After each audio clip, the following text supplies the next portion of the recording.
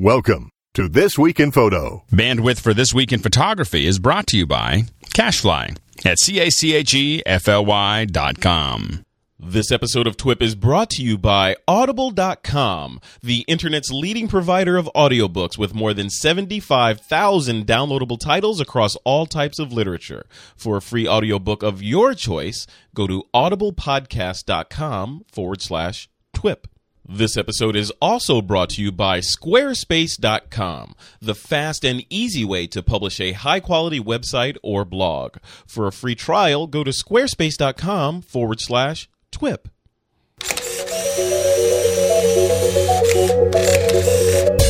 This week on TWIP, the evolution of photo printers, the Gap gets caught red-handed, and crowdsourcing your next photography project. It's Saturday, February 5th, 2011, and this is TWIP.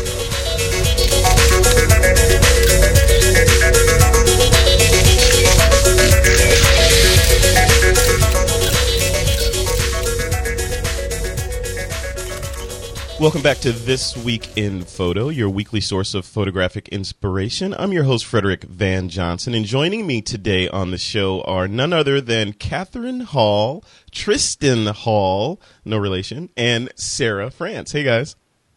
Hey. Hi. All right. First off, Sarah France has not been on the show in forever. So we need to catch up with you first, Sarah. Where have you been and what have you been doing? Just lots of shooting, I imagine.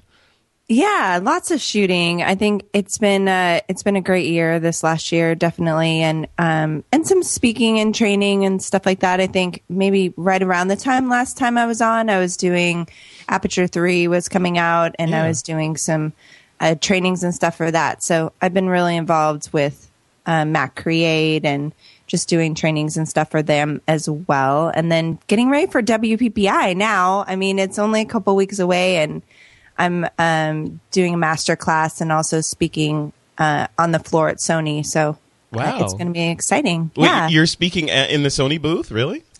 Yeah, they're having me speak on their video lights. So I'm doing a video light presentation for my master class, and it's all about doing video light. And so they asked me to demo and show some of the video light stuff in their booth. So I'm really excited. Yeah. Very cool. That's I was gonna say, if you were gonna be talking about Sony DSLRs, Tristan is the master of the Sony line, right, Tristan? I wouldn't take it so far, but I've had a lot of experience with it. Well, compared to, I would say, us three, you're probably the master, shooting Sony. That's well, I should definitely talk to you because they gave me some of their gear to test, and I've been playing with it for about a week, and I'm pretty impressed. Yeah. I have to say, surprisingly so. So very nice stuff. Also on the line here is Catherine Hall, who hasn't been on in a while, but she's a familiar voice. Hey, Catherine. Hi. So you gallivanting around the world again, I'm sure. Where has your travels taken you over the past several months? Oh gosh, I've actually been working on stuff that I've tried to put myself on hold because I was traveling so much that I wasn't actually working on the images I was taking. I think we've all run into that where you're sort of building and building and building, and then you're not having enough time to actually go through the work that you're shooting. Yeah. So right now I'm sort of on hold, or not hold, but I'm locking myself down in the studio and just getting through the work that I've shot in the last year or two. Yeah. Yeah, when that happens, when you build up a bunch of images like that they're making you feel bad because you haven't processed them, I think the best thing to do is start a new library and just start fresh. Oh, I've done that already a couple times. Declare photography bankruptcy and just start from zero. That's the story of my life. That's awesome. Well, welcome back to the show. And Tristan Hall, coming to us out of South Africa, guy that is behind Photo Comment magazine. Tristan, how are you doing, and what's been up in your neck of the woods? Doing really well. We've been very busy getting deadline after deadline. I didn't think it would get this busy, but it's been good for us. And just a big thanks and a shout out to everybody supporting us on that side of the ocean. We've seen over the last couple of weeks a big increase in readers coming from the US. So big thanks on that side. It's always nice to see that we're doing something right and people are taking an interest in what we're doing. That's wonderful. So, that's great. Well, I hope This Week in Photo is able to help with driving some traffic over there. It's a great magazine. Thank you. And you guys, you're printed now, right? I mean, you started off as internet only, and now you actually have a Dead Tree version, right? That's right. Well, it's a little bit difficult to kind of get people to view the mag digitally in South Africa when Apple only just launched the iPad officially here a week or two ago. So, it's been a bit slower take up here. So the move to print was to kind of strengthen our position in South Africa a bit better. But yeah, in fact, March will be our 2-year mark that Photocomment's been running an online magazine. It'll also be the 4th magazine in print. So it's kind of flown by. I didn't realize it's happened that quickly. All right, Tristan. Well, a couple of shows ago when you were on, you mentioned that you had the Samsung Galaxy Tab and you were drooling all over it and completely in love with it. Are you still in love with it, or has the iPad stolen your affections? Actually, I think I'm a bit more in love with it. I've played with the iPad because I was kicking myself thinking, I should have waited a little bit longer because the pricing here was also a lot more competitive than what I thought it would be. But I played around a little bit with it and working on the back end of like our website and stuff like that. There's certain things the iPad, for example, obviously it doesn't support flash uploading onto the website, which the Galaxy Tab does. And oddly enough, when you use the file browsing option, the button says, choose file to upload, for example, a picture into a gallery or whatever, but you can't select it on the iPad. It's grayed out. So it's kind of very difficult unless you're running an app like the WordPress app or something like that. It's a bit difficult to do some of the back-end stuff, which I would have preferred to do on a bigger screen. So yes, for that kind of stuff, I'm still working out of my desktop. The Galaxy Tab I use when it's in a push, but it can do it, which the iPad can't. So I'm not feeling as bad anymore. Got it. But I'm very tempted by some of the new stuff coming out, like the Motorola and those. So we'll have to wait and see. I have gadget lust. Welcome to our world.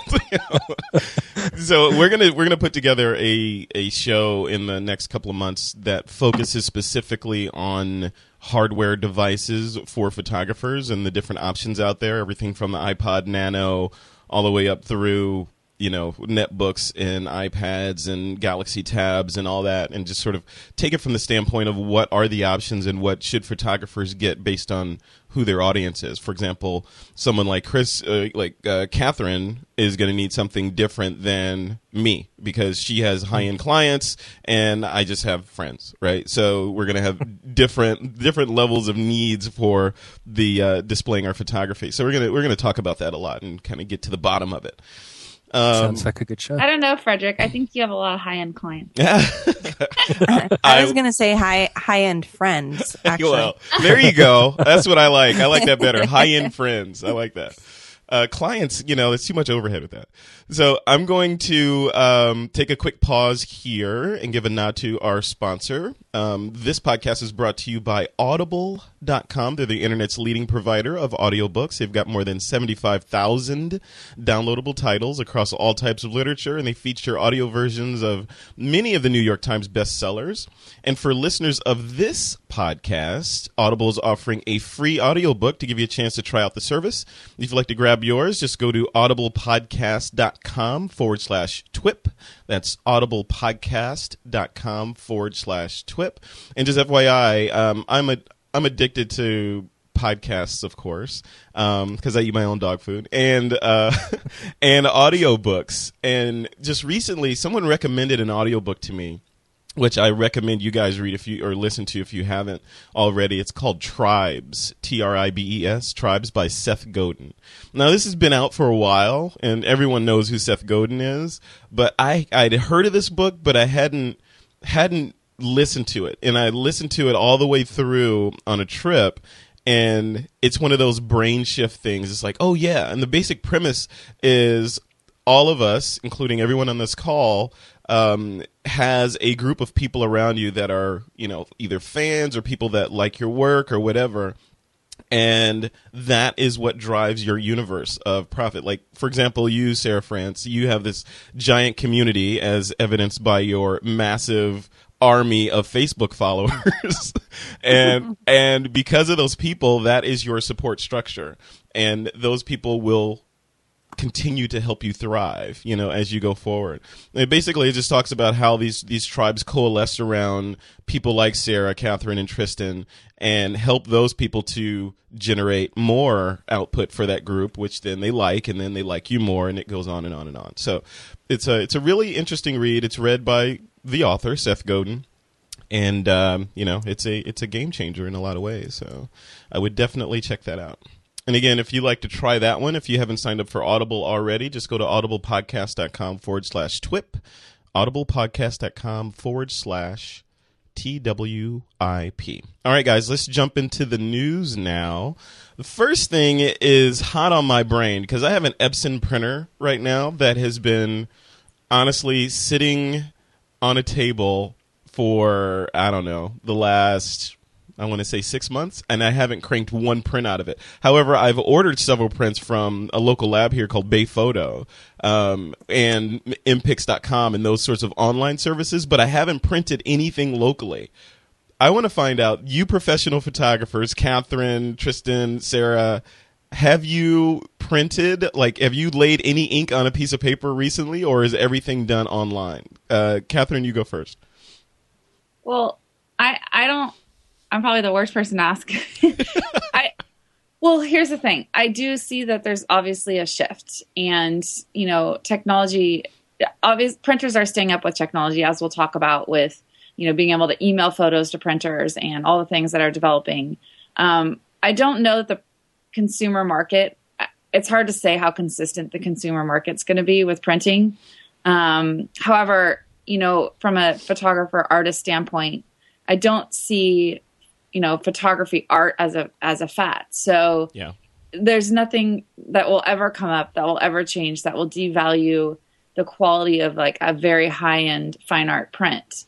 So I use all the different fine art Epson papers, the exhibition series, and their exhibition the fiber paper is has the most gorgeous, amazing heavyweight feel, something that you can't get at these third-party labs. And so I see it as a differentiating factor, something that I can offer my clients that they wouldn't get themselves. And so for me, I don't see the art form of printing ever dying. However, that's from an artist standpoint. From the consumer print standpoint, I think the new generations that communicate through Flickr and Facebook and Twitter, I don't know. I don't know if it will continue as much. Yeah, and that's kind of where I was going with it. I know, I see you guys as if you picture a pyramid with the photography world living in that pyramid, the base of the pyramid and maybe even 3/4 of the way up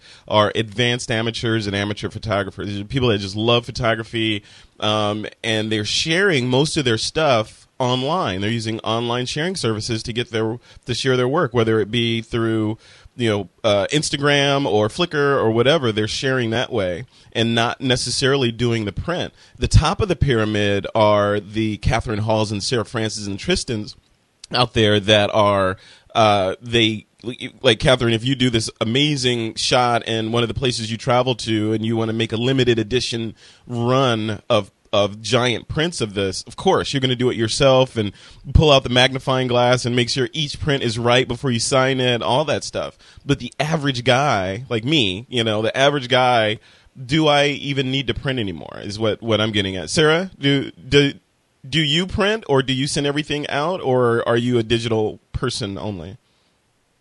Yeah, I mean, I think all photographers do print. It's just a matter of how they do it. But we have really gotten to the point that we don't do any printing ourselves, and we're trying to skip as many steps when it comes to printing as possible. So the majority of our prints go out as albums, or they go out as mounted prints that are like canvas or wood mounts or different things like that that are finished products.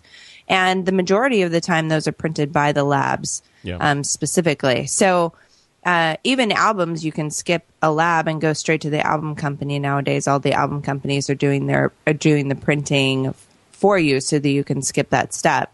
So I think when it comes to printing for us, ease of use is just as important as it is for consumers. But I think that consumers are consistently going to be looking for new ways to get to print as quickly as possible and as easily as possible. So the new technology, wherever it goes, is going to go in that direction. You know, it's like, how can I skip steps? That's basically what people are looking for. And when it comes to being able to send something straight to a printer, for consumers, that can make a lot of sense straight from a point and shoot camera to be able to even as technology goes, if you could send that to your friend and it would print out on their printer. I mean, anything like that might be interesting. And I think it's going to be used probably more so in business than it is going to be used in, actually printing photographs. Yep. People still are not, from what I've seen, it doesn't seem like people are printing their own prints. They're definitely using, high resource areas like Costco and Walmart or whatever for consumers to get prints quickly and easily. But going straight out of a printer involves like changing paper and changing settings. And until they start making that an easy to do thing that says, this is a photograph that's a 4x6. I'm going to pull a 4x6, piece of paper in and I'm going to print it out. Then we might start talking. But I think they're still in kind of that middle ground. Yeah, it's almost analogous to the handwritten letter, going the way of, like, right now, everyone expects to get an email. We're trading hundreds of emails every day. But if someone actually sends you a handwritten letter with a stamp that they licked and stuck on there, you're like, wow, this is amazing. And I think it's kind of going there with prints, because it's like, okay, if someone goes through the effort to print something and hand me a photo, it just shows that there's this extra effort that they put in to do that. And it's, it's hopefully it's not, printing isn't going down the route of handwritten letters, but, or maybe it's going in the direction of, it's just going to be that extra special touch, like sealing an envelope with wax or something. If you make a print, that means, wow, you actually care about the recipient. Yeah, but at the same time, like I've been given prints before and literally don't know what to do with them. It's like they just sit there and I think, oh, that's such a great thing. I have a 5x7 of that picture of us, but I don't want it in that form. I want it in a form that I can organize and see when I want to see. And so you take that 5x7 and scan it in, right, Sarah? Yeah, exactly. I'm like, it can be a really nice thing, like a card or something. But honestly, you're going to look at it and you're going to put it with your like mementos in a box. Yeah, Tristan, what about you? Where do you fall on the whole printing, going away issue? I should preface these statements by saying, do what I say and not what I do. My personal opinion is that a photograph is a really important photograph is not actually a photograph until it's in print. There's something about a good landscape or a wonderful portrait or something like that which is magical when it's in print, and preferably the bigger it is, the nicer it usually feels. But that being said, I do think in terms of the general consumer of sharing memories, using online services to share those memories is their primary importance. It's not for them. It's not about the final image in that in that particular instance. It's about being able to share the experience and the memory with others. Yeah, but I think printers, it's still a big business. I know, for example, Epson here, they've given us their new multifunctional printer to test, and for them in South Africa, it's a big business. It's something that they're pursuing, and I think in many instances a lot of these companies are seeing that people are printing more than they did in the days of film because they're shooting more. So they tend to come across more stuff that they want to share in print than what they did previously. But that being said, it's I think it's a difficult market to kind of make an exact this is what's going to happen or not. Yeah. It's a tough one. I totally agree. I agree and I disagree. I like your first point of a photograph isn't a photograph until it's in print. I agree with the nostalgia and the romanticism of that, but when you look forward, like in where what people are doing today and in the future, I would argue that a photograph isn't a photograph unless someone sees it. So looking at the massive audience that people can expose their photographs to online, I think that far outweighs being able to show it to a finite number of people that can physically be in the same location as that piece of paper at the same time. True. So, I mean, but that said, these large photographs, I mean, you can only, depending on the display that you're looking at the photograph on, it's only going to have so much impact. But when you go big, when you print these 20 by 24s or larger prints and frame them and hang them on the wall, I mean, it has a grandeur that's not replicable by digital means. So yeah, I think there's room for both in there. I think that goes back to what Catherine was saying about professional photographers that do these art gallery type prints are not going away, especially with these high-end printers like Epson on these fiber papers and all that. But for the rest of us, it just comes down to how many people you want to see your image and how important that image is. And I want to just interject one thing that's going on both Tristan and on Frederick. It's interesting, your different points about, photograph is not a photograph till it's in print. I agree with Frederick in the sense that the way it's evolving, I think, it being seen in itself sort of defines that, it's an image, it's a photograph. However, with that said, from, going back to the artist standpoint,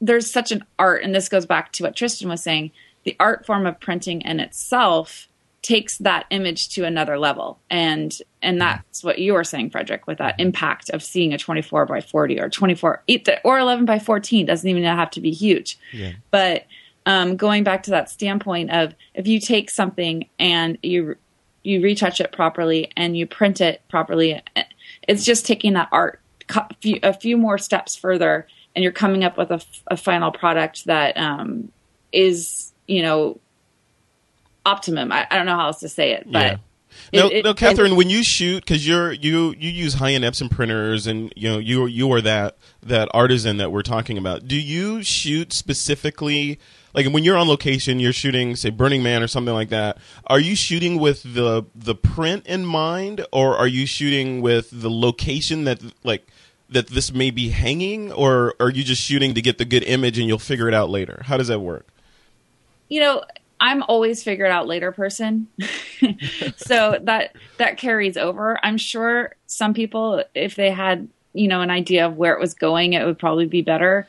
But for me, the way my brain works, I just am very organic in the way I shoot. And so I never have a preconception until I actually see it. And then I'll think, and that's what's so great about using all these different mediums. The Burning Man, having them printed on, my images were on 30 by 45 inch sheets of metal, and there's just, I didn't see that when I was capturing them, but it was like when I saw the images and thought, and Burning Man's so much about metal art, like let's incorporate these two things and make something really incredible.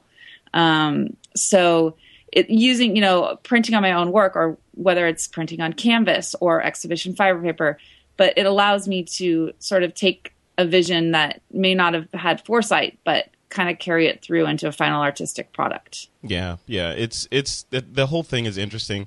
The one thing that I wanted to touch on in this story in particular was these new printers. Like I think you talked about it. You touched on a little bit earlier, Catherine, was the fact that some of these new printers allow you to email to them, which I think is awesome. So you could take one of these printers, put it at your grandparents' or your parents' house, hook it up, and connect it to their internet, and it has its own IP address, its own email address, and you just send it prints, and they pop out. So circumventing the postal service, I guess, if you want to send them messages or send them photos. This is, of course, assuming that they're not online. So if they're online, you could just email them the photo, but if you want to give them a physical print, you could just do it, and they would just show up on there.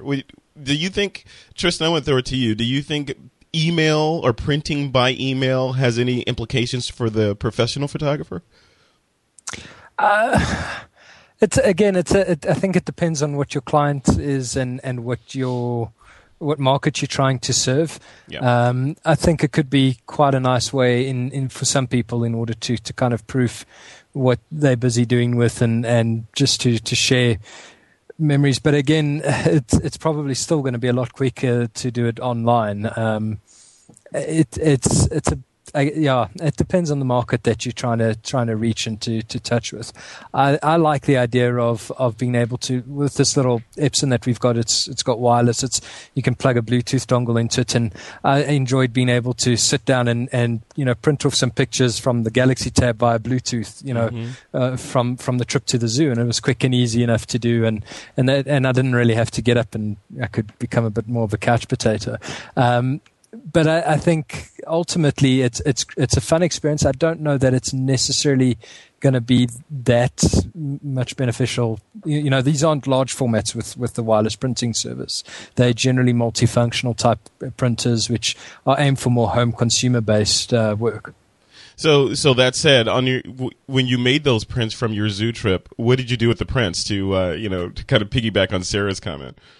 They were for my mother-in-law. It's she gets emails and that, but it's not her favorite thing to sit in front of a computer. And it was nice to give them to her, and she puts them up on her fridge and things like that. So there's certain generations that it's probably more applicable for, as you said, the grandmother kind of who's not necessarily online or doesn't know how to, or is intimidated by Facebook or something like that as a place to share images with. Yep, absolutely. All right, well, cool. Let's move on to the next story I wanted to touch on in this show. The Gap recently came under fire for using Flickr, a Flickr photo to do like a solarized version of the image to use on some children's clothing.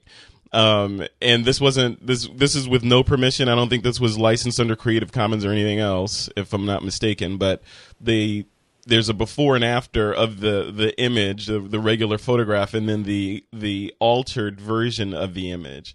Now, we're going to put the links to both of these images in the show notes so the viewers or the listeners can check it out for themselves. But I want to give your first the first piece of it.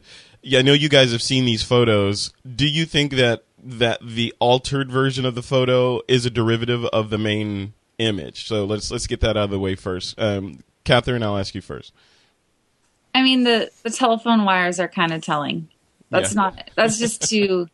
I'm not saying that I agree that. I mean, just going on, there has to have been someone saw that photo. I don't know if it was exactly copied, but there's no way that those reflections in the window were coincidence in the same car. Yeah.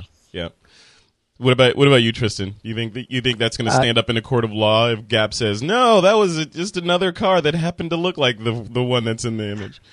I agree with Catherine. It's just it's a massive coincidence if it wasn't inspired in any way by the photograph. Yeah, all right, I agree. And then Sarah, do you agree that do you agree with everyone else that this is actually that photo? Yeah, well, they do. In the comments of the article, there's actually a guy who overlays the two, which is pretty interesting. That's pretty telling for sure. But the interesting thing about it is that the photos, it's not a great photo that somebody would have just gone and said, oh my gosh, we have to make a shirt of that. I mean, I just can't imagine that happening. I kind of see it as maybe I'm trying to think what the creative team was thinking when they came up with this shirt. And I'm thinking like, hey, we should do a shirt with a car.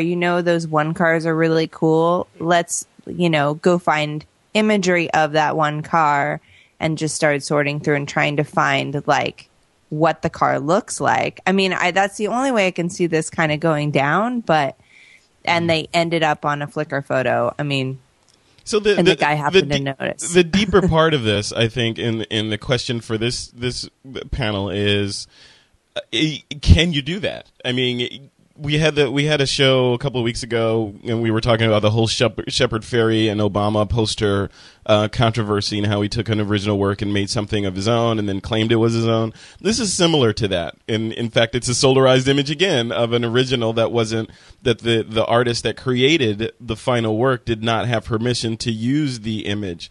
Is that legal, or notwithstanding if it's legal or not, I'll throw it to you first, Sarah. If someone takes one of your images and, one of your beautiful wedding images, and they decide, hey, I want to make a solarized, whacked out version of this and alter it to heck, and at a certain point, I'm going to say it becomes mine, even though Sarah captured the original pixels.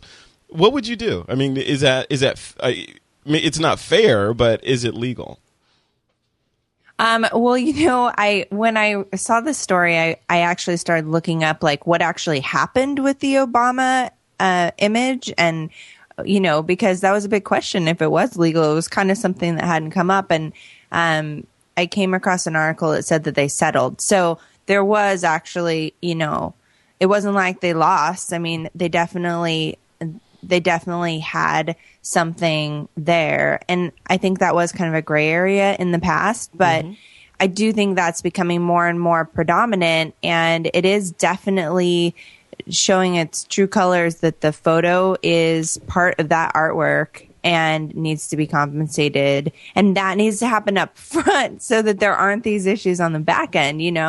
If they see a photo, if they had contacted this guy and offered him $100 or whatever it was, they wouldn't be having this problem. Right. Maybe they thought it would just slide under the radar. Catherine, what about you? If someone took one of your iconic sort of Burning Man shots and decided they were going to make a derivative of that, a T-shirt, and then suddenly the T-shirt gets like wildfire popular, and you see people walking around, your area with your image on them. What would you do? What's your recourse? Well, I think the thing that would probably be most disheartening for me would be the fact that it's one thing for you. You're always, originally when I saw the picture, it was like, well, maybe this was just inspired by this. And then it took it a step further when I saw the telephone wires, and it's like, well, this is not just inspiration, this is copying.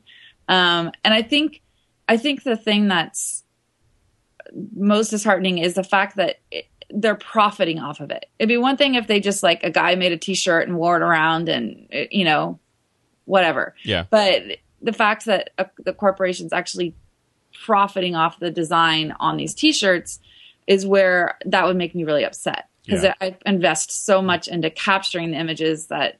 Then what would you do? You saw that and you're upset. Someone's clearly got your image. Would you call your lawyer, or would you just go directly to the source and complain? How would you handle it as a pro? I wouldn't go straight to the source, because I feel like it's important to inform yourself before you contact anyone regarding anything.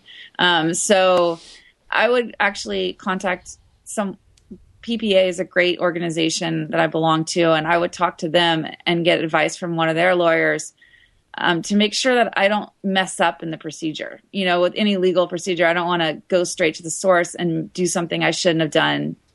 So getting advice from someone legally first and then proceeding from there. And they may tell me there's nothing you can do. Yeah. And then I'm not wasting my time.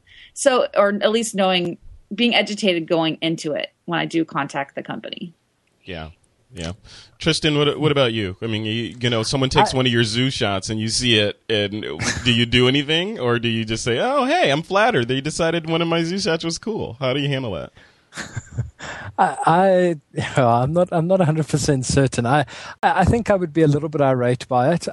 My initial reaction to this was, you would think that a company like this wouldn't take a chance in view of negative publicity that's been experienced by other people in the past. But then on the flip side of the coin, I can't help but wonder to myself if there aren't a whole lot of other people now that know about the shirt that wouldn't have known before.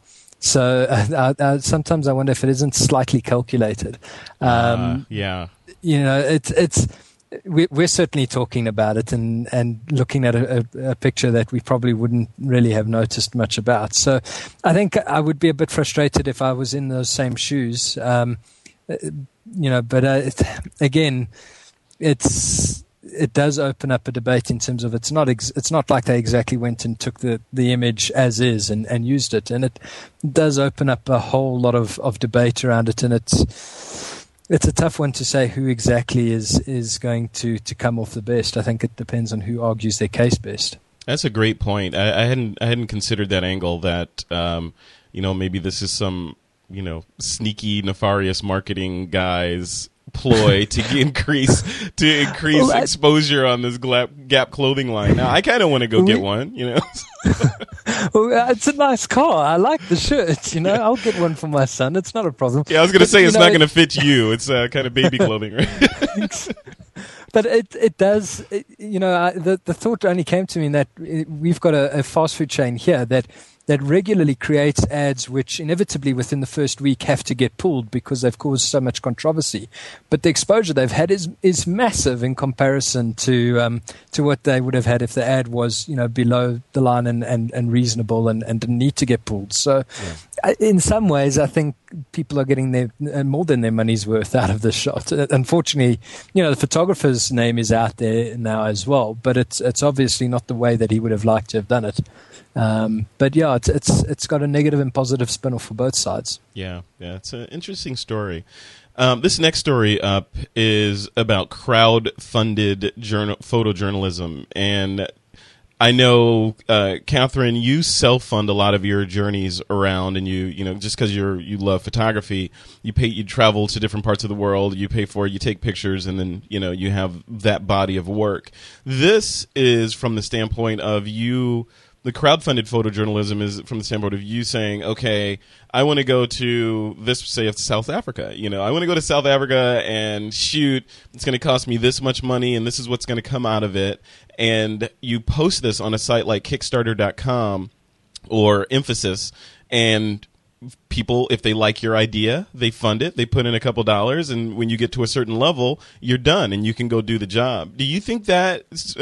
Catherine, do you think that's the future of how these things will get funded, or how do you think it's going to play into how you go forward? I mean, I think we all know that the photojournalism world was grim a decade ago, and it's just getting worse. So from a standpoint of... Wait, define that. What do you mean grim? Like for the photojournalists that are rolling their eyes right now, what do you mean that the photojournalism world is grim? It's actually a compliment to them. They should be some of the highest paying photographers, and they're just not. When I worked at Getty Images in 2006, so 2005-6, so that was 5 years ago. Sorry, not 10. Mm-hmm. So maybe 10, it was the glory days. But 5 years ago... you have these sensational photographers that I was exposed to that you would assume like they must be doing so great. Their work is just out of this world, amazing. And they're just scraping by. And, it's the top like 0.5% that are doing really well, like the Steve McCurrys or the, in the world. Mm-hmm.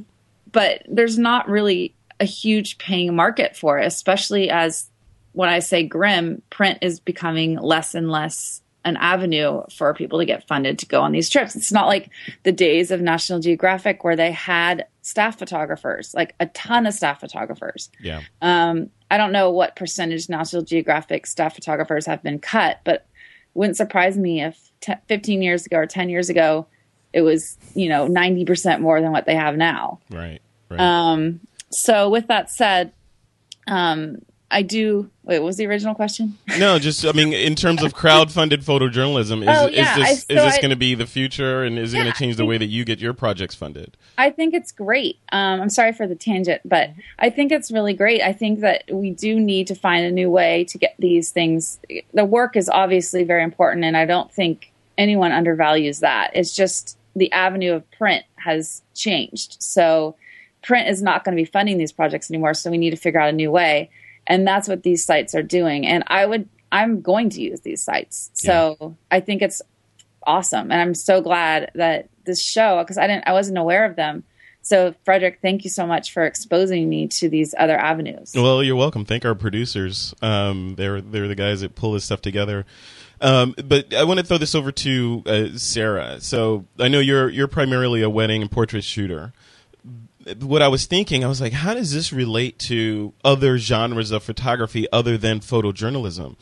And I was thinking, wouldn't it be cool if you crowdsourced or crowdfunded a wedding where you have instead of the bride and groom or the parents of the bride and groom paying for the photographer, you have some sort of mechanism in place so that the people that are attending the wedding could pay for the photography and sort of crowdfund it so that, it kind of becomes a group gift to the bride and groom. You think that would be something that would work, or is that just too logistically insane? Yeah, sure. I mean, we do it in the form of gift certificates now, Yeah. They can gift registry, it's kind of set up a little bit more in our industry than it is in other areas, but the story itself and the topic I think is really interesting no matter what kind of photographer you are, because no matter what you do as a photographer, there's always things that you want to do. Mm-hmm. That maybe aren't necessarily specifically in your specific genre, like, and I would love to go do a photo safari but for me, I want to take brides with me and models. So yeah, I think that totally.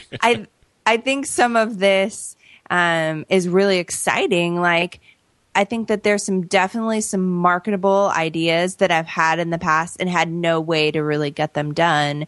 And I mean, it's exciting even for wedding and portrait photographers. Any kind of photographer, I think, would be interested in something like this. Yeah. I from a selfish standpoint, I was thinking about, I think we talked about it a couple shows ago when we were discussing the deterioration of Detroit and how it's, it's unfortunate that Detroit is in some parts of Detroit, not all of Detroit. Some parts of Detroit are in sort of a state of suspended animation and kind of going back to nature, if you will. But the unfortunate but fortunate side effect of that is it's very photogenic for the photographer that wants to go out there and get photos of this urban decay. Wouldn't it be cool if you crowdsourced a trip out there to cover that? You had a bunch of photographers going out there, say on an HDR mission to shoot that. I think that'd be amazing. It'd be a good experiment to see if this kind of funding would actually work. Well, and from the funders' point of view, the people that are looking to invest, I mean, this is an amazing resource to find not only great photographers, but great just people who have vision, like if you go and see these different ideas, like for magazines like Tristan, like he's looking for a new story and he doesn't want to come up with the idea himself. He could go and look and find a great idea, a photographer, find everything that he needs to create a story. Yeah. And he can fund the whole thing himself, Yeah. Would you do that, Tristan? Would you fund, like, use one of these services? Say you wanted a story on Egypt, and the uprising there. Would you use a service like this to kind of crowd fund it and then, deploy it into the magazine?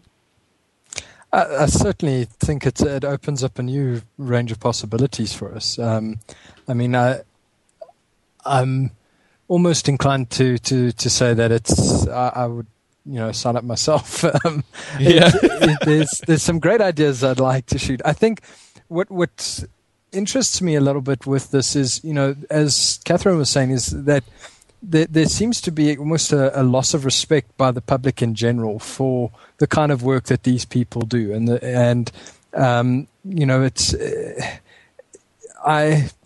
as digital's increased in popularity, there's this mentality that it's cheaper and it should be free kind of thing to have these great images and these great stories. And from my point of view, I mean, publishing in print and publishing in digital, yes, there are print costs involved now, which we didn't have before, but the work amount is no less or more either way to have great content. And so to a degree, I think this is a great way to fund those photographers, but there almost needs to be an education of the broader market to say, well, we'd pay something, even if it's something small, to have good quality content like this. And I mean, the idea comes, with the launch of the daily app for the iPad, this week, and the fact that for good content, people, who respect what these journalists are doing, would be willing to part with something small. How successful it is, I don't know, but this is a great way to help those photojournalists to do the work that they want to do. Yeah. I think we're almost shortchanging them in a way somehow still. Yeah, it's interesting. This is a new model that I think is actually proving to have legs in other industries. For example, industrial design. I know there was a company that designed a iPod Nano watch band and got it funded through a service where you could donate $5 or $20 or $20,000 if you wanted. And when they got to a certain level, that meant that they can actually go ahead and press forward with production. Well, I think they, by an order of magnitude, surpassed what their goal of funding was and have a viable, thriving business now that cost them basically zero in startup fees because it was crowdsourcer funded. So I think it will open up a lot of avenues. That kind of thing opens up a lot of avenues for both people that are building things and want to get them built but have no way of going to VCs here, in Silicon Valley to get funding for it. They can say, well, to hell with you, VC. I'm going to go to the world and let them fund my idea and get it funded if it has legs. And the same thing for photographers. If someone says, some big publisher like Time or whatever says, you know what, your idea for a story about whatever is, I don't think our readers want to see that. You can say, okay, well, let me get a second opinion and ask the world, and if the world agrees, they will fund it and you can build it. So I think it's a good thing. All right, guys, go ahead. There's only one area that concerns me a little bit, in that photographer's vision is such a big piece of what you get when you are working with a specific photojournalist or a specific photographer, especially in the commercial world. And I kind of wonder if we might run across some of the issues like we're running across with the photo and art thing, where all of these great ideas for stories and stuff are out there, and it just becomes an area that people go to pillage ideas, Yeah, that's a good point. Yeah, because it's public. You can say, oh, hey, there's Sarah France's idea. I'm going to do that myself, Yeah. Exactly. Particularly if they've got the money to do it themselves. Exactly. Yeah, absolutely. Interesting. Sarah, you are always looking at the glass as half empty. What's up? You got to look at what the possibilities are on the flip side. She's a realist. Got to see it. All right, guys. There's another story in here that I was going to talk about. We're going to tease it for an upcoming show. I think we're going to focus an upcoming show specifically on photo sharing sites, in particular Flickr, and how they're unfortunately, the lack of innovation that we have seen, and how other services seem to be innovating, like Facebook and Instagram and PurePhoto.com, and all these guys are coming on strong. And SmugMug, coming on strong to eat their lunch, and Flickr is, have their back turned to their lunch and letting people eat it. So we'll talk about that on a subsequent show. But right now, before we jump into the listener questions, I want to give another nod to another one of our sponsors. Yes, we have two sponsors on this show. This one is Squarespace.com. They're the fast and easy way to publish a high-quality website or blog. You can create a website that is uniquely you. You can display your photos from, yes, Flickr, or a blog you've been thinking about starting, or the tweets or RSS feeds you love, or anything, basically that you'd like to stick into your blog. You can do it if it has an RSS feed. And the design and colors that you want, you just, sort of pick it. And everything's online, which is cool about this. And 2011 has been sort of a year for me that I decided to move most of my online activities, or most of my computer activities, where possible, online. Like Squarespace.com is one of those services where you can have things live in the cloud, and it's always there. I think it was the last show we had Joseph Linaschke on, who runs his entire site, which is at apertureexpert.com. And he runs it, and he built it specifically and exclusively on Squarespace. Not because he's sponsored by Squarespace, not anything. He just decided it was the best way to go for his site.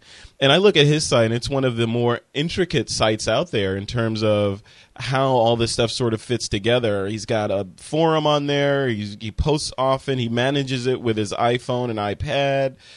He can disapprove or approve comments directly from wherever he happens to be. He's got a membership area on there where people can log in and get a username and password. He could even turn on commerce if he wanted to, where he could charge a fee to become a member of that site. And it's all in the cloud, and it's all redundant. It's all easy. So if you're thinking about building a website or blog, I would definitely check out Squarespace for your website needs. You can build it, you can host it, and manage it and update it at any time. And for listeners of this podcast, just head over to squarespace.com/TWIP. You don't need a credit card. You can try it out, build your website, and if you like it, it's yours. And you can, I think they even have these really cool design templates that you can load in and just sort of skin it to get a good starting point on what you want your website to look like. Again, that's squarespace.com/TWIP. All right, guys, it's time for some listener Q&A. Every week, our producers scour the TWIP forums at thisweekinphoto.com/forum. They find the best questions for us to answer on the show. And here are this week's questions. I think number one is from Henrik in Germany. I'm going to toss this over to Tristan first. You want to take this one? Okay. Henrik asks, he's going to the Grand Canyon and hopes to see the Horseshoe Bend and the Antelope Canyon. And he wants to know what focal length that he should be taking for his crop sensor camera, which is a 1.6 crops. I would strongly recommend on a 1.6 crop going for, a really good wide angle. I know 1.6 crop is probably a Canon, so you'd be looking at their 10-22 or Sigma's 10-20. Really, to kind of get it all in. I was up at the Victoria Falls in Zambia a little while ago, and I know that the standard 18-55 that was going around the group with the Sony launch was not wide enough to grab much of the falls in. They're so big. So definitely go for a nice wide angle like that, where you would still have little wide angle distortion on it. It's not like it's a fisheye lens. I know some people like. I've seen some interesting photographs done of the Horseshoe Bend with a big 4x5 camera, and if you wanted the same kind of effect, you would need to look at going for a bit of a tilt-shift lens. But I don't think there's any tilt-shift lenses made that work terribly well on a crop sensor camera. So that might be a bit out of the equation. You could always hire a full-frame camera and lens depending on how long your trip's going to be. But definitely something like a 10-22 or a 10-20 would be my recommendation for that.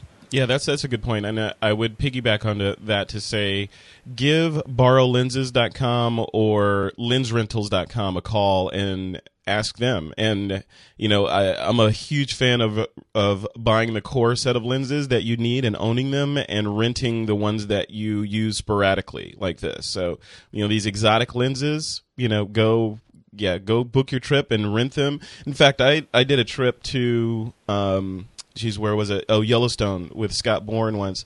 And I think it was Lens Rentals, actually shipped. No, yeah, it was Lens Rentals. Yeah, they actually shipped the lens directly to Yellowstone for me. So, these big lenses, you don't have to worry about checking them in or carrying them on the plane.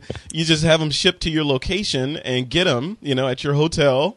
And, you've got it. You shoot with them during your journey and then have the hotel ship them back when you leave. So it's all good, and you have this $1,000 to multiple thousands of dollar, lens with you for the trip and with no real impact other than the fee for renting the lens. That's it. I also recommend they play a bit with some panoramics and that while they're there as well. I think there'll be some great opportunities to get some good panoramic shots there. Totally. All right, question number 2. I want to throw to Catherine Hall. Catherine, I'm going to read this for you. This is from Chris Campbell from Agoura, California. He wants to know what folks are doing with their excess or outdated camera gear besides selling it on equipment dealers or to used equipment dealers or eBay. In other words, is there a worthy organization that could put this used gear to use, like some charitable organization that he could donate this stuff to? I don't know. Sarah, do you have an answer to this one? Well, I had a couple things in mind. One thing I did with some of my past camera gear was took it to the local user group that I'm a part of. So I'm a part of the Pictage user group, and there's a lot of new photographers in there. There's also a lot of local resources. Like if you tap into a local user group that you want to be a part of, you can find so much there. I know there's Pugs and there's Smugs and, a ton of different local user groups that you can be involved in. And I just took all my stuff and said, here, I have all this stuff I'm not using. If anybody wants it and it's useful for you, take it. There's also a couple places online. I know I saw on the forums somebody recommended 100cameras.org, which looked like a good organization. And schools, a lot of times, if you call and ask them, but I would stay local with it if you can. I mean, there's nothing like supporting your local community. And when you do that, it just not only supports the people around you, but also comes back to you usually, in just having that local community be aware of you and donating and benefiting those people that are closest to you. Absolutely. And just to piggyback on that, we had the folks from 100cameras.org on the show several episodes ago, and they sort of described their business model and all that. It's an amazing organization, so I would get behind that. And then secondly, Sarah, you mentioned that you took a bunch of gear to one of your user group meetings, and did you give it away? And how come I wasn't there? Well, as you know, for gear that I don't use, I just find somebody who I think can use it. Yes, and I am the proud owner of one of your 50 millimeter lenses. Thank you very much. So I just think that if you can find people who need something. So basically, it wasn't a lot of really crazy expensive gear, but I had some bags I wasn't using. I had different filters and stuff that I had tried for flashes that didn't really fit what I was doing, but definitely could fit what somebody else was doing. And I think that all of that stuff, when you have a lot of that gear, you can definitely pass it on. When it comes to film cameras and things like that, a lot of times the photographers that you'll meet at your Pugs or Smugs don't want them. So finding schools and kids and local communities can be better for that kind of stuff. So it's definitely not the big stuff, but your local people around you are just so grateful if there's things that, you can pass on to them. Yeah. All right. This next question. Oh, no, go ahead, Tristan. Sorry, just one thing I want to add in there. I think, we've got this mentality that once a camera's been replaced, it's almost useless, and that's really not the case. I mean, these cameras have a lot of life in them. One of the people I know, what he did when he's D70, when he finally upgraded from his D70s, he converted it for infrared photography, so that it's not, it's got a proper infrared sensor or filter on the front of the sensor, and it's permanently converted, and he's actually using that probably more than what he's using his new D7000 or whatever it is that he's got at the moment. But also, as you mentioned, I think, I know here in South Africa, we've got a top wedding photographer who's going into the communities and actually teaching school kids in disadvantaged communities the skill of photography, because it's something that's been quite elusive for a lot of them, and there's a love in the communities in South Africa for photography, but it's generally considered a luxury item. And she's going in there and teaching these kids skills and that, and looking for people to help provide cameras and that for her to be able to teach. The first couple of lessons were done using cardboard cameras, wow. And so, or cardboard cutouts of just to learn the composition and that. So I think there are lots of areas where these cameras can be put to good use. Just because it's outdated and people may not want to spend money on it doesn't mean that it's worthless. Got it. Okay, this next question I want to put to both Sarah and Catherine. This is from Glenn. He's in Las Cruces, New Mexico, and he's considering joining a professional organization, but he's having trouble choosing which one. He wants to know if we have any recommendations on PPA, WPPI, or other organizations for someone who's going to specialize in general portraiture and high school seniors, and maybe eventually weddings and events. So, Sarah, I'll throw it to you first, since you mentioned WPPI. What, WPPI, PPA, or some other for this guy? There's great things about all the organizations, and I think you can benefit from all of them. I've been to PPA's conference. I've been to WPPI. Also, for him, he might look into SPA, which is Senior Portrait association, maybe. Yeah. I don't know what but that is a really great organization specifically for shooting senior portraits. So, and it's smaller. So sometimes like a smaller organization can feel better, when you're first getting started. But, I would 100% recommend going to WPPI, and just really soaking it in as much as you can when you're there. But I think that really where a lot of real connections happen is, bringing it back to local. Like, I think getting involved with the Pictage user groups or some small photography user group in your area is going to help you tenfold because of the relationships that you develop. And sometimes WPPI can feel really, really huge, and you need a friend there first to help you navigate through it. So I would start local, and definitely if you can, make it to WPPI. But I know Catherine's more, has a little bit more knowledge on the PPA area of things. What do you think? Well, I mean, I think it's kind of based on what you're looking for. BPA will help. PPA has a support network set up. So they're like, you can email them questions, you can ask for help. They're sort of there in a way that WPPI isn't. WPPI puts on the trade show, and they have the contest, and they have the magazine, but you're not emailing them for legal advice.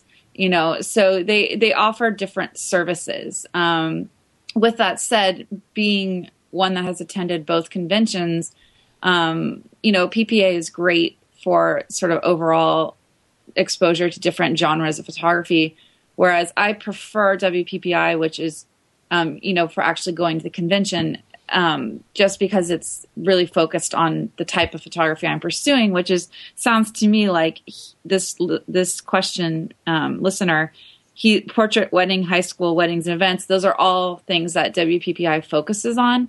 So he may benefit from attending that convention versus PPA. And WPPI also offers a scholarship called the Heishinen Scholarship. And that's a great way to, like, for example, the first time I went to WPPI, I didn't know anyone. And as Sarah said, it is kind of intimidating. But the scholarship, I got it in 2000, I forget which year. When did 2006 or something? Mm-hmm. Anyway. Sounds right. Yeah, it was a really great way. It brought me into the community in a way so I wasn't just going blind, and they took care of everything for me. So if you go to the WPPI website, it's on there. And I was actually surprised. It seemed like a great honor when I got it, but I don't think that many people applied. You're not supposed to say that. No, but I mean, what I'm trying to say is that sometimes people don't apply for things because they think they'll never get it. And the point of the story is I'll humble myself for the better good. It's really good to get yourself out there and apply for these things. And like Sarah said, going to WPPI, more so than just joining the organization per se, actually physically going is really what's going to give you the benefit. And it will open up your world to things that it definitely changed my life, my career, and everything. So on that, Catherine, there's the whole camaraderie and networking and, just sort of getting re-energized about photography that these conferences sort of give you. Because I know when I go, I'm you're like, oh, do I really want to go to this? And you go and you're like, wow, I'm so glad I came, and Sarah, not just because of the parties you throw at WPPI, but, I'm like, it's really only because of the party. Let's be honest. All right. Yeah, you're right. But when you're there, you feel like you're marinating in a crowd of people that have like interests, and it just re-energizes you. But what I want to take this to the tack of being pragmatic about it. What from a person who, like this gentleman who's transitioning from amateur into paid and professional photography, what do these organizations give him? I mean, there's insurance and legal advice, like you mentioned earlier, Catherine. What kind of things should he expect to get besides just a magazine and coming to conferences? Sarah, I'll throw it to you first. Well, I think with PPA and WPPI, they have incredible presenters who give just a wealth of information and knowledge that is really hard to get anywhere else. And I know that if you go to WPPI and PPA conventions or Pictage Partner Conference, like all of these conferences, you really get the benefit if you go and attend and see the presentations, because that is really, I think, the big shift that happens the first time that you go. Walking the trade show floor is overwhelming, and you can get some knowledge there for sure, as well as products and stuff that are out there. But really the application of those products and how photographers are running their businesses is where the big education comes in for him and what he can get in actually attending. Being a member, I mean, they don't stop education throughout the year. The conferences are a big culmination of a bunch of things all at once. But education happens all year long with PPA and WPPI. I mean, WPPI did the road show this year, and that comes locally to where you're at. But really, what you're going to get from these organizations is education, obviously. But the biggest piece for me is always community. And I think that if you really connect with people, and you're able to kind of make a friendship or make a relationship with another photographer, it doesn't have to be one of the presenters or someone who you think knows a lot. I mean, just a local photographer in your area, or even somebody in another state.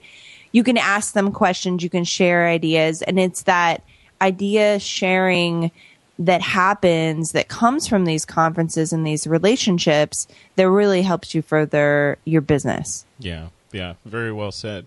Catherine, you have anything to add to that? No, come visit me at WPPI. No, I'll be obviously Sarah. Sarah, what time, or do you know when? Or do you have a class? Yeah, I have a master class. It sold out, but it is Sunday, and then of course we're throwing our party Sunday night. Yes. Okay. And I'll be at the Sony booth like once a day, every day during the trade show. So I love to meet anyone that hears me on TWIP and wants to just come by and say hi. That's what I'm there for. All right, everyone, you heard that. Please bum rush Sarah France at the Sony booth. All right, guys, let's move on. Hey, I'm going to be there too, Frederick. Yeah, where are you? What booth are you going to be in again? Well, no, I'm doing the headline program on in the Grand Arena. It's from 7 to 9 on Tuesday. Awesome. So. And you're going to be giving away free Manfrotto gear? Is that no? No. Well, it's going to be me and a bunch of ladies talking about photography, so it should be fun. Oh, that sounds really cool. Yeah, definitely check that out. All right, it's we're coming to the close here. We're at the time where we do our picks of the week, and remember, a pick can be software, hardware, gear, workshop, whatever, as long as it's photography related. Tristan Hall, I want to throw it to you first. What is your pick of the week? Well, the pick I had planned to share with you was a great cell phone camera that I was given to review, but it's died on me twice in 24 hours. Uh-oh. So I'm not going to be recommending that until we can find out what's wrong with it. Good. But we had a photo walk recently. We're trying to have one once a month with all our readers. Well, not all our readers, but with some of our readers. And I was given what they call the B grip, which is the belt. It's a belt that has a clamp almost like on the bottom of almost like a tripod quick release on the bottom of your camera, and a clip on this big belt that you put on you, and it keeps the camera on your side as if it was, a gun in a holster, and you're able to walk around with your camera on your waist at all times on the ready for you to whip off and shoot if you come across something. And for the photo walk, it was great. It was I didn't have any painful neck straps around me or anything like that. And sadly, I didn't take the camera off the belt terribly often either. So it worked really well. I didn't know it was there most of the time. Nice. And it's great if you're looking to walk around with just one camera and lens kind of situation. Fantastic, worthwhile looking at that. The B grip, it's made in Italy, and I think it is, and it's fantastic. Really well worth looking at. Very cool. Great. Thank you for that. All right, next up, Catherine Hall, what's your pick? Mine is the Manfrotto black aluminum 3-section stacker stand. And basically what it is, well, I have 3 of them. They snap together. So like, for example, I'll have 3 stamps that come together. They snap together as one unit. So it makes it really, really easy. I shoot on location a lot. So it makes it very easy to travel. It's compact, it's light. You don't have like a bunch of stands rolling around the back of your car. Everything's together. And the stands are amazing. So they're my pick of the week. Very cool. Awesome. Those are great stands. Yeah, they are. Yeah. Black aluminum. Yeah. I replaced my lighting kit stands for these. I mean, they're awesome. Very cool. And then that Manfrotto gear, like you were saying before, Catherine, on a different show, it just lasts forever, right? I mean, you buy it once and that's it. So it's definitely worth the investment. Definitely not the IKEA of photo gear, right? Which you buy and then buy again and buy again and buy again. Rolls-Royce. Rolls-Royce. All right. Speaking of Rolls-Royces, Sarah France, what is your pick of the week? My pick of the week, it was hard to choose. I had a lot of things rolling around in my head, but I decided to go with the Sony Video Light. I get asked this question all the time on like what video light that I use. So it's a Sony Video Light that I carry around to most of my shoots. It's really small. It's super cheap. It's $120, and it's easy to take around and have a video light because a lot of the video lights on the market are just huge and hard to carry. So I definitely love it. That's my pick of the week. Can I give a side note of another pick of the week that I was so excited about? Yeah, go for it. I just got to give a shout out to the fact that Aperture is now $79 in the App Store. It is. It is. I can't believe that they're doing that, and that is amazing. So in the App Store, it used to be it's $199 normally, but in the App Store they've got it for $79. So yeah, we talked about that. I think it was last week. We touched on that a little bit, and I think we were saying that at that price, you can afford to have both Aperture and Lightroom running on your machine. Absolutely. You can benefit from because Aperture has some cool stuff in there with being able to make books and all its slideshows and all this crazy stuff. So you could have the best of both worlds and not have to choose. So yeah. Totally. Except if you're a Microsoft user. Yes, unless if you're a Microsoft user. Thank you. Right. I'm sorry. I'll I keep forgetting about that. Further salt to my wounds. Yeah. Tristan, you don't have an app store anyways. I was going to say, Tristan, there's a way around that. There's an easy fix for that. We'll send you a website. It's apple.com. No, just kidding. No offense to all the Microsoft Windows users out there. Microsoft is a fine platform, but just you don't have Aperture on it. That's it. I must say though, I've just started playing with the trial version of Lightroom, and I have a new lease on life with my photographs. I'm really enjoying it. Mm-hmm. So, yeah, it is. It's a fast, fine program. Yep. Amazing. All right. My pick of the week is I got this thing in the mail. From time to time, Peach Pit Press sends me books to check out, and I got this one in a couple days ago. It's called Photo Trade Secrets.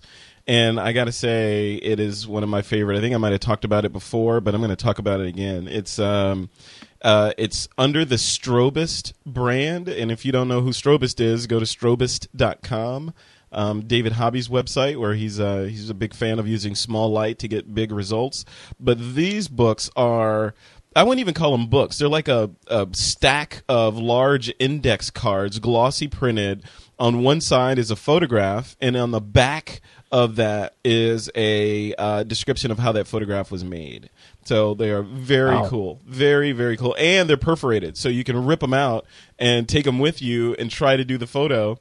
And then go try to do the next one. And it's not like you need all this crazy gear to do these. It's like, okay, here's set your flash here, softbox here. This is what it's going to look like. Take the picture. And they're really, really fun. That sounds very cool. Yeah. I mentioned it before, but I wanted to mention it again because these are really cool. They're on the back. I'm looking at it right now.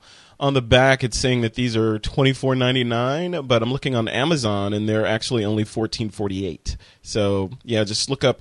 We'll put a link to this in the show notes, but if you want to just type it in, just look up Strobist Photo Trade Secrets on Amazon, and you'll find it. All right. We are at the end of the show, guys. So let's wrap it up. Catherine, where can folks find you online? Twitter, Catherine, spelled like Catherine the Great with a C, _ Hall, Hall. And then also my website, catherinehall.net. And that's the best places. Wonderful. All right. And Tristan, where are you at online? Twitter at photocomment or at photocomment.net. Wonderful. And Miss Sarah France, where are you at in the ether? On Facebook, I'm Sarah France Photography is my business site, and then at Sarah France. And there's no H in my name, in case people are wondering. That's a common one. And my blog is Where in the World is France? And of course, my website is Sarah France. I love that. That's very cool. Yeah, that's nice. That is very cool. All right. And to keep up with everything in the This Week in Photo universe, just head over to thisweekinphoto.com. There you'll find links to our Facebook fan page, our Twitter page, and more. And if you're looking for me, Frederick Van Johnson, you can check out my blog at frederickvan.com or follow me on Twitter at twitter.com/Frederick Van. And with that, it is time to take that lens cap off.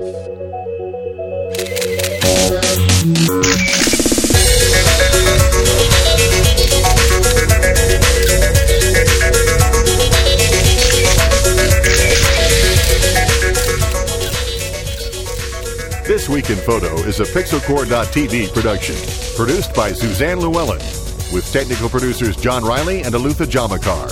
The show's content contributor is Eric Horton.